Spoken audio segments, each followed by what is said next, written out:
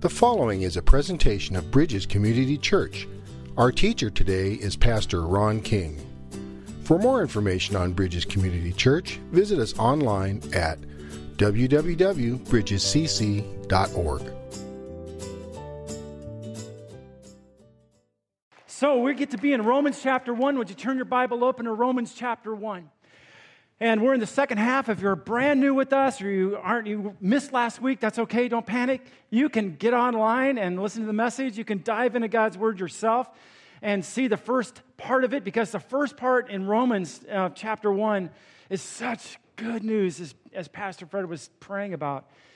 It is this great news that God has this priceless gift for you. It's the gift of His righteousness that is whole, healthy, pure, holy relationship between yourself and God and between yourself and other people. It's this gift of righteousness. And what a fantastic word Romans, the first half, is to us, and it's going to get even better. Now, this morning, the second half of Romans chapter 1. Years ago, when I was younger and far more adventurous, I signed up for this backpacking trip, 2.5 weeks in the Mojave Desert. I thought it'd be a great idea. And I got this big old backpack, and a bunch of us college students, we were tramping around in the desert, and we had this topo map, those maps with the little squiggly lines all over them that show elevation, and you're supposed to read where you're going, and you get a little dot on the map for the next day, and you'd hike toward that place. And that's the place where all our water and our food was. And so at the end of the day, after hiking 15, 20 miles with this pack and a long day, you're just like hungry. I don't know if you've ever been backpacking aggressively before, but that you really, anything. And at the end of this one day, about halfway into the trip, when we're all kind of worn down a little bit, we can't find our dot. We're looking all over for this place, and it gets later and later at night, and we're like more and more hungry. We're really, really hungry at this point.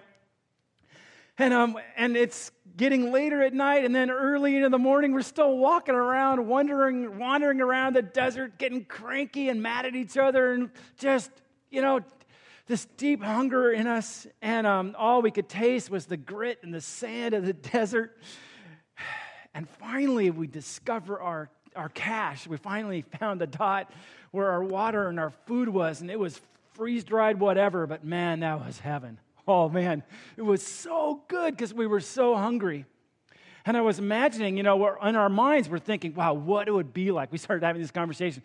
If all of a sudden in the middle of the desert, we found this chef who had prepared this gourmet feast for us, how great would that be? If all of a sudden you were so hungry that not just freeze-dried stuff, but you found this great, delightful, delectable feast. See, our hunger, when we're really, really hungry, it awakens us. And Paul is going to help us get hungry in this passage, to see actually our own hunger. But there is a serious problem. And the problem is that we are self-satisfied. We feel the hunger for God's righteousness in our life. His gift, His free gift of righteousness, with all kinds of junk that will not ultimately satisfy the hunger that we have. And we make all kinds of really foolish trades to get what we hunger for without acknowledging or understanding what God has for us. And in this text this morning, I just have to warn you, it's a really hard text. And it's really hard because God's Word loves to do this at times. It just sneaks under our skin and makes us really uncomfortable and speaks to something inside deep within us that we don't want anybody else to see, that we don't acknowledge, that we try to do our best to avoid. And yet God wants to speak to our soul, right? And that's one of these passages, the second half of Romans 1, which finds itself in the context of this letter that Paul writes about the good gift that God has given to us in His Son, and this gift of righteousness that he alone can give, and that we really, truly do hunger for. I'm going to read the text, and then we're going to ask some questions out of that text to try to dig deeper into it. Would you look at Romans chapter 1, starting in verse 18 with me? Again, Paul has just said, man, this gospel, this good news I live for, it's so great, and I'm not ashamed of it, because it's the power of God for every person to find salvation, the rescue that they so need. And then he says this, for the wrath of God is revealed from heaven against all ungodliness, that is, impurity, impiety, the lack and loss of holiness in my life, and unrighteousness, that is, the broken relationship that I have through my own willful activities with God first and then with other people, of men who by their unrighteousness suppress the truth. We actively fight against the truth in the steps that we take. For what can be known about God is plain to them being all people of all time, because God has shown it to them. For his invisible attributes, namely his eternal power and divine nature, have been clearly perceived, not just seen, but understood in our hearts, ever since the creation of the world and the things that have been made. So they, that is all people of all time, are without excuse. For although they knew God, they did not honor him as God or give thanks to him. But they became futile in their thinking, and their foolish hearts were darkened. Claiming to be wise, they became fools and exchanged the glory of the immortal God for images resembling mortal man and birds and animals and creeping things. Therefore, God gave them up in the lusts of their hearts to impurity, to the dishonoring of their bodies among themselves, because they exchanged the truth about God for a lie and worshiped and served the creature rather than the Creator, who is blessed forever. Amen. For this reason, God gave them up to dishonorable passions. For their women exchanged natural relations for those that are contrary to nature, and the men likewise gave up natural relations with women and were consumed with passion for one another, men committing shameless acts with men and receiving in themselves the due penalty for their error.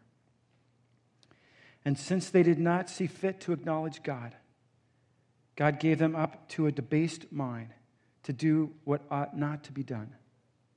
They were filled with all manner of unrighteousness, evil, covetousness, malice. They're full of envy and murder, strife, deceit, maliciousness. They are gossips, slanderers, haters of God, insolent, haughty, boastful, inventors of evil, disobedient to parents, foolish, faithless, heartless, ruthless. Though they know God's decree that those who practice such things deserve to die, they not only do them, but give approval to those who practice them. So there's a context for this, right? The context is this wonderful gift of God's righteousness. And often the way that I live my life and how I respond to that righteousness, taking it for granted or ignoring it completely. And yet, I have this great need for this righteousness.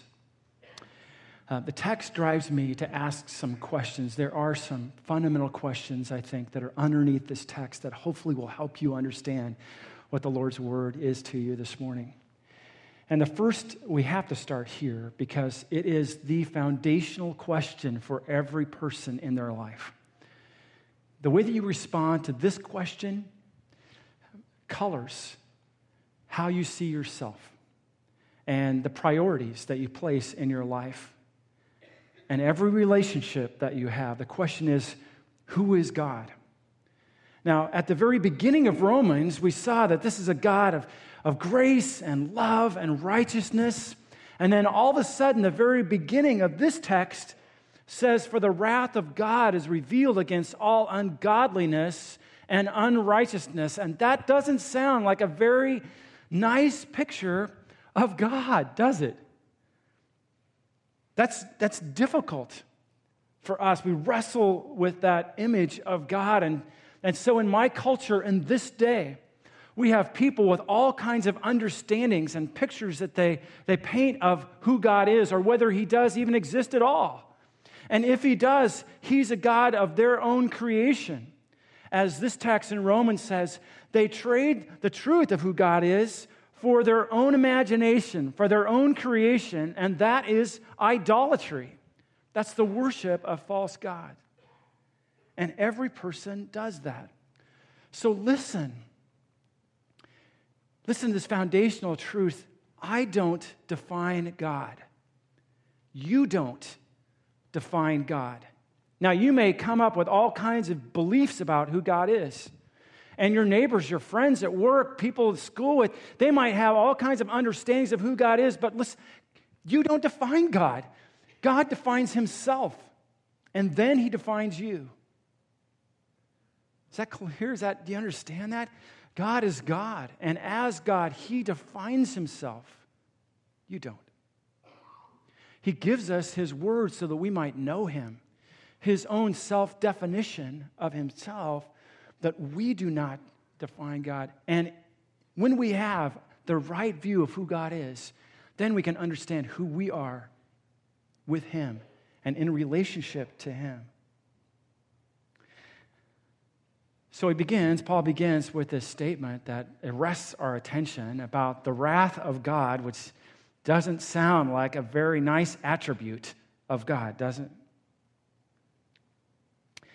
I've heard people respond to this in a lot of different ways. And a foundational question I've heard often asked is, how can a God of love be a God of wrath?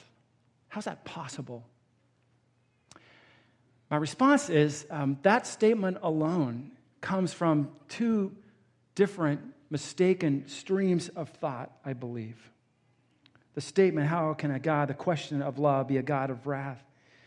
Because it rests on two things that are problems. First, I have this propensity to cherry pick. That is, to choose the attributes of God that I really like. God loves me. That's good, right? That's good news. Hello? Like, we all appreciate that. We were singing that just a little while ago. It's how great that is. And that is right and true and good.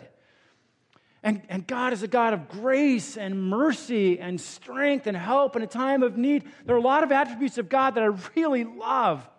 And so then I will see God in that view and not see God as also the attributes that I like to ignore, like God is a holy God and a just God and a righteous God.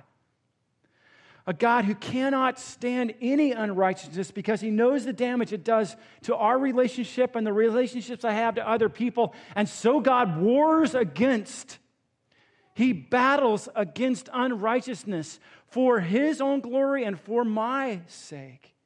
God is a God of wrath too.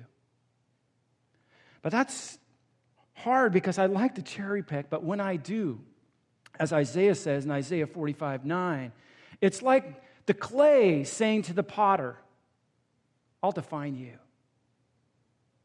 And we're the clay, we're the creation. And for me, as the clay, as the creation, to say to the Creator those kind of things is audacious and it's insidious. It is wrong. So I can't cherry pick. God is more than just a simple God. He's complex in his attributes, yet perfect. And it also rests on another mistaken stream of thought. The stream of thought that I can assume that God can't be both a God of love and wrath.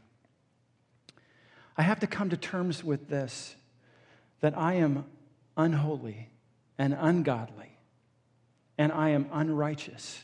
I am not righteous. And my sin has deadly consequences.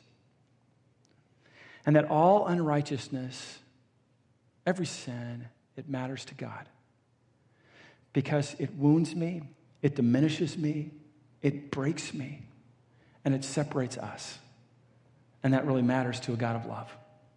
And he'll do anything, and he has done. He's gone to the greatest extents to be sure that righteousness wins and unrighteousness will be defeated. Now, here's the great news, because you need to hear this and take a breath as I speak to the unrighteousness of every person here in the room, because that's hard. The Word of God continues to say that that's not where it ends. My unrighteousness was poured out on Jesus Christ on the cross, so that he who knew no sin, Jesus, who was perfect, would become sin on my behalf. He would take on my unrighteousness, all my guilt and shame and junk, all my sin and separation from God on himself, and give me his righteousness, his holiness, his purity. That's the gift. Are you hungry for it? So here's the word. Who is this God?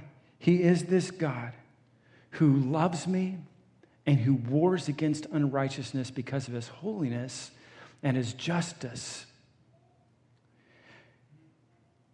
That's not the whole complete picture of who God is. If you want a deeper understanding, keep reading in God's word. And we've got some other resources we would love to get in your hands if you want to go deeper in your theology. Here's the second question. Who stands responsible before God? This is the point of this section of God's word in Romans, this passage, to answer this question. Who stands responsible for God? And Paul is making a forensic case, a legal case, like if you watch Law and Order or whatever you watch that helps you understand the legal process. He's going to build a case to help us understand the thing that we like to avoid the most, the hard truth of our reality, our humanity, our brokenness, that we are guilty before a holy God. But we're pretty good, aren't we? And my neighbor, he's actually pretty good. Does a lot of good things. Isn't that good enough? Isn't that okay? The truth of this passage is that God's argument is that every person through all time stands responsible before God and without excuse. Without excuse. Why? Why is that? Well, the first case is that God has revealed himself to every person throughout time, regardless of where they find themselves, through his created order, what he has made. Help us understand that and be encouraged with that. We've got a short video, just to encourage us with that truth.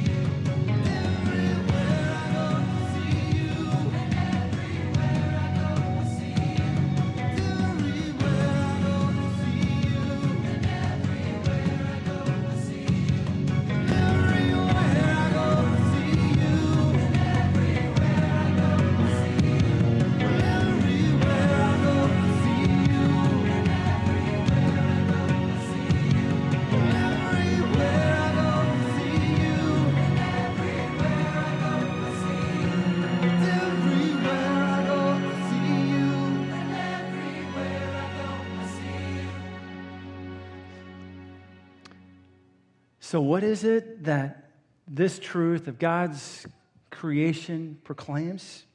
It's that God is eternally powerful and obviously divine. And His beauty, His glory, His holiness and majesty, they move us. They're intended to move us, to move you, and to move me, to worship and to thanksgiving, to worship Him alone as God alone, and to create in me a spirit of rejoicing and thanksgiving for His goodness and His kindness to me. This is where creation leads me. And yet, this text says, we have made this foolish trade, the trade for the immortal God, this God who calls us, inspires us to worship, for false images, for idols of our own creation. Yeah, our idols can be objects. They can also be relationships. They can be my bank account. There's a long list because we're so creative, right, at shaping idols. And we have become ungrateful. We have ignored the grace of God.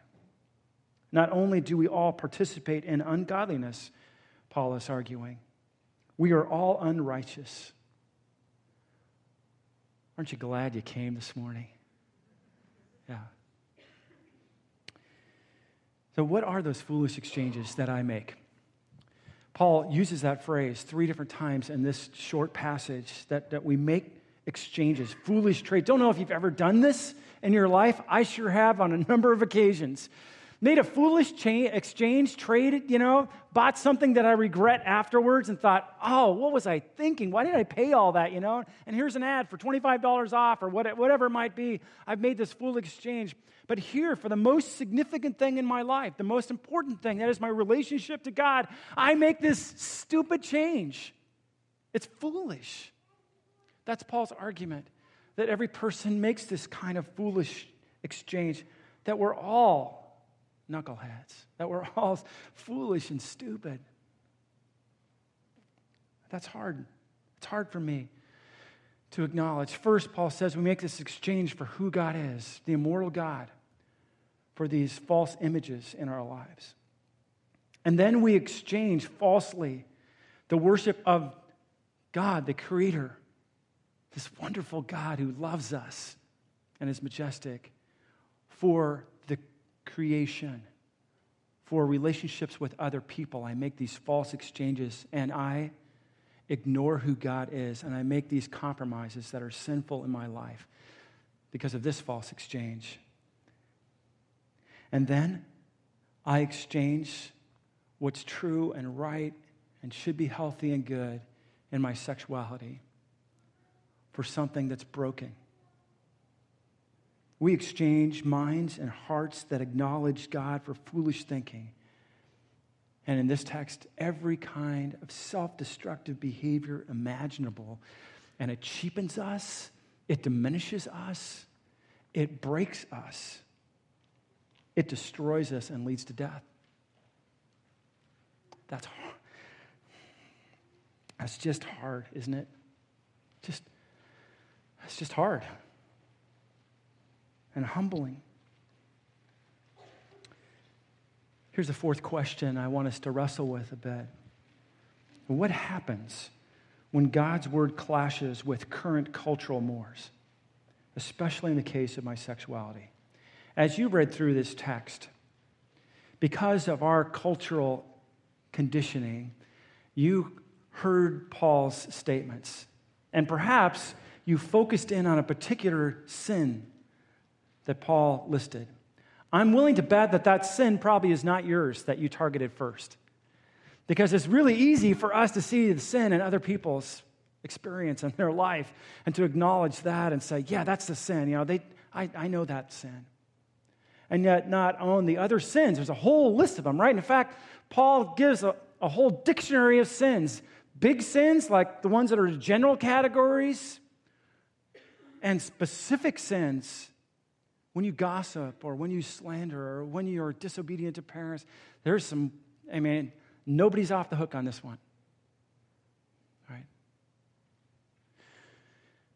In Paul's context in Rome that he's writing to these believers, there was rampant, self-destructive behavior going on in people's sexuality. Multiple wives, the abuse of women, sexual abuse in homosexual relationships, activities, and the abuse of children. In fact, Caesar himself was well known to be an abuser of little boys. And Paul writes this to help them get clear how far we have fallen and what the exchanges have done to that personal part that God has given to us as this wonderful gift, our sexuality, and when it breaks and when it heads down the wrong direction. Now, just so we're all clear on this, the text does not become a tirade about homosexual activity, but it does clearly say that that is unrighteous, that that's a part of our brokenness, it's sin. But it also calls all kinds of other things in our life sin, doesn't it? And the ultimate point is that we are all guilty before the Lord. We're all broken before Him and in need of His righteousness. And when culture, what it says, goes against God's word, I have a choice. I have a choice this week. I'm going to have it multiple times this week, whether to live for what God's word says and the biblical model and truth of God's word, or to live according to what my culture says and to live according to the compromises, the foolish trades my culture makes. And when culture clashes with biblical truth, it's just foolish to choose culture, because that leads to the diminishing of my humanity. It leads to my brokenness. It leads to separation between myself and God. One more really fun question. Who deserves to die? Now, I really would love to be the one that gives what seems to be a compassionate response, that no one really deserves to die, right? Because we're all fundamentally good and nice people. There are a lot of really nice people here. I see your faces. I really like you. Does the person next to you, that really nice person, really deserve to die? Is that just? How can that possibly be fair? But this text actually is making a very strong case that every person intentionally suppresses the truth and lives in disobedience actively with knowledge against who God is, failing to worship Him but worshiping false things, making these foolish exchanges in our lives and trade-offs in our lives. And every sin and all of our sin are affronts to the righteousness of a holy God, and they lead to our death. Paul will later say the wages of sin is, but that's not the end of the verse, is it? It's not the end of that verse in Romans. But the gift of God, the gift being His righteousness expressed and given to us, offered to us through what Jesus did on the cross, conquering my sin and shame and rising from the dead to conquer death. That gift, if I just place my faith in Him, it conquers all this. But you see, I won't hunger and thirst for it. I want to recognize how much I need the righteousness of God if I don't face squarely my own personal brokenness, my own personal sinfulness. As Paul would say, man, I'm chief. I'm the biggest one. Listen, brothers and sisters, I am the chief sinner here in this room. I just know that deeply. And my selfishness and my brokenness, the things that I do, things that I think. And yet, the righteousness of God has been given to me by faith, not by what I've done to earn it, but by His grace, because He is a loving God who wars against the unrighteousness and the brokenness in my own life.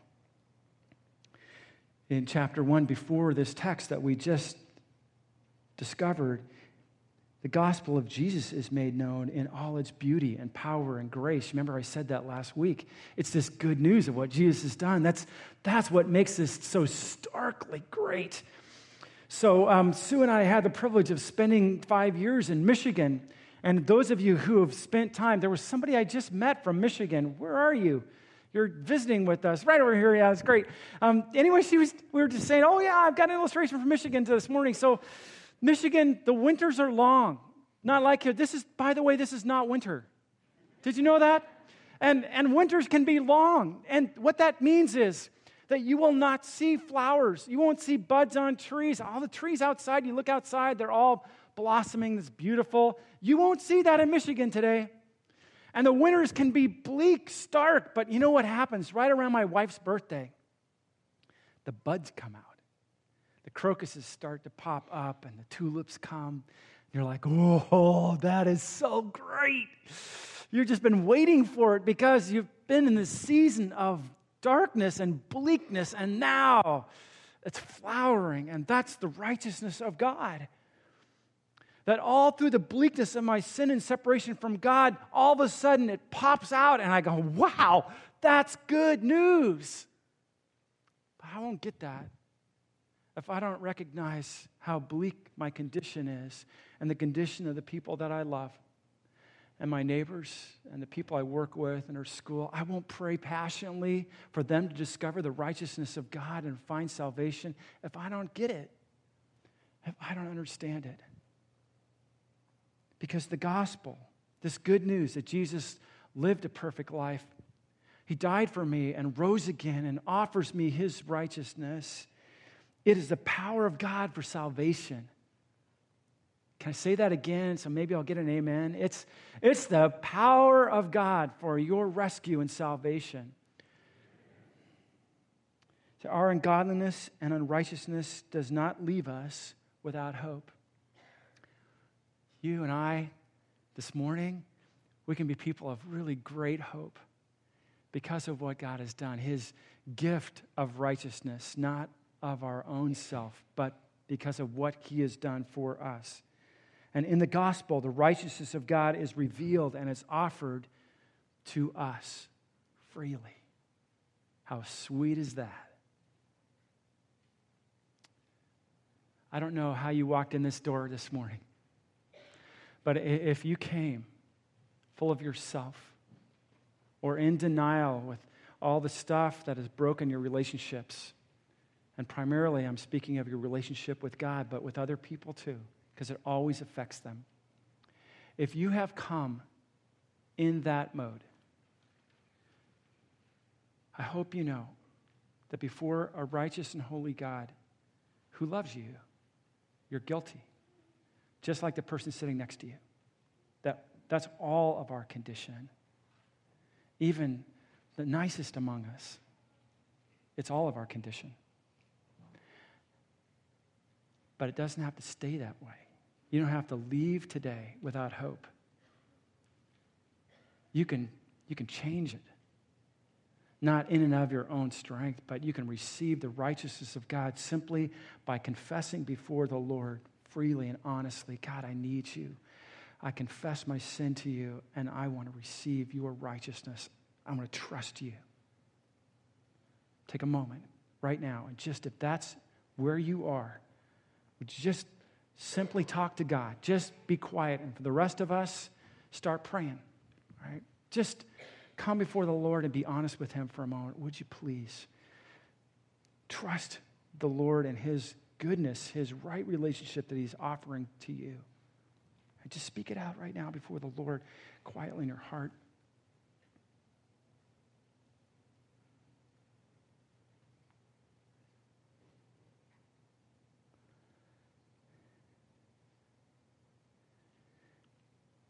And perhaps you're a follower of Jesus. You have at one point made that step. You have received the righteousness of God, and yet you find yourself today with all kinds of foolish exchanges in your life that keep you from worshiping the immortal God,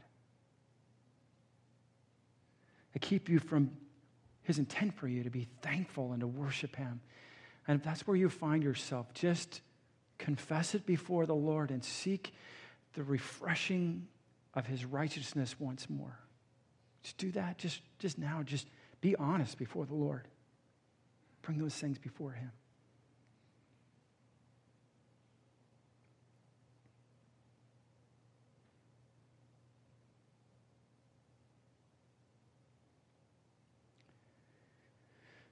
Father, we need your righteousness more than any other thing. The righteousness you have in the Lord Jesus Christ. And we, Father, spur us to be people who stop making foolish choices and who embrace your righteousness for us. In Christ's name, and all God's people said.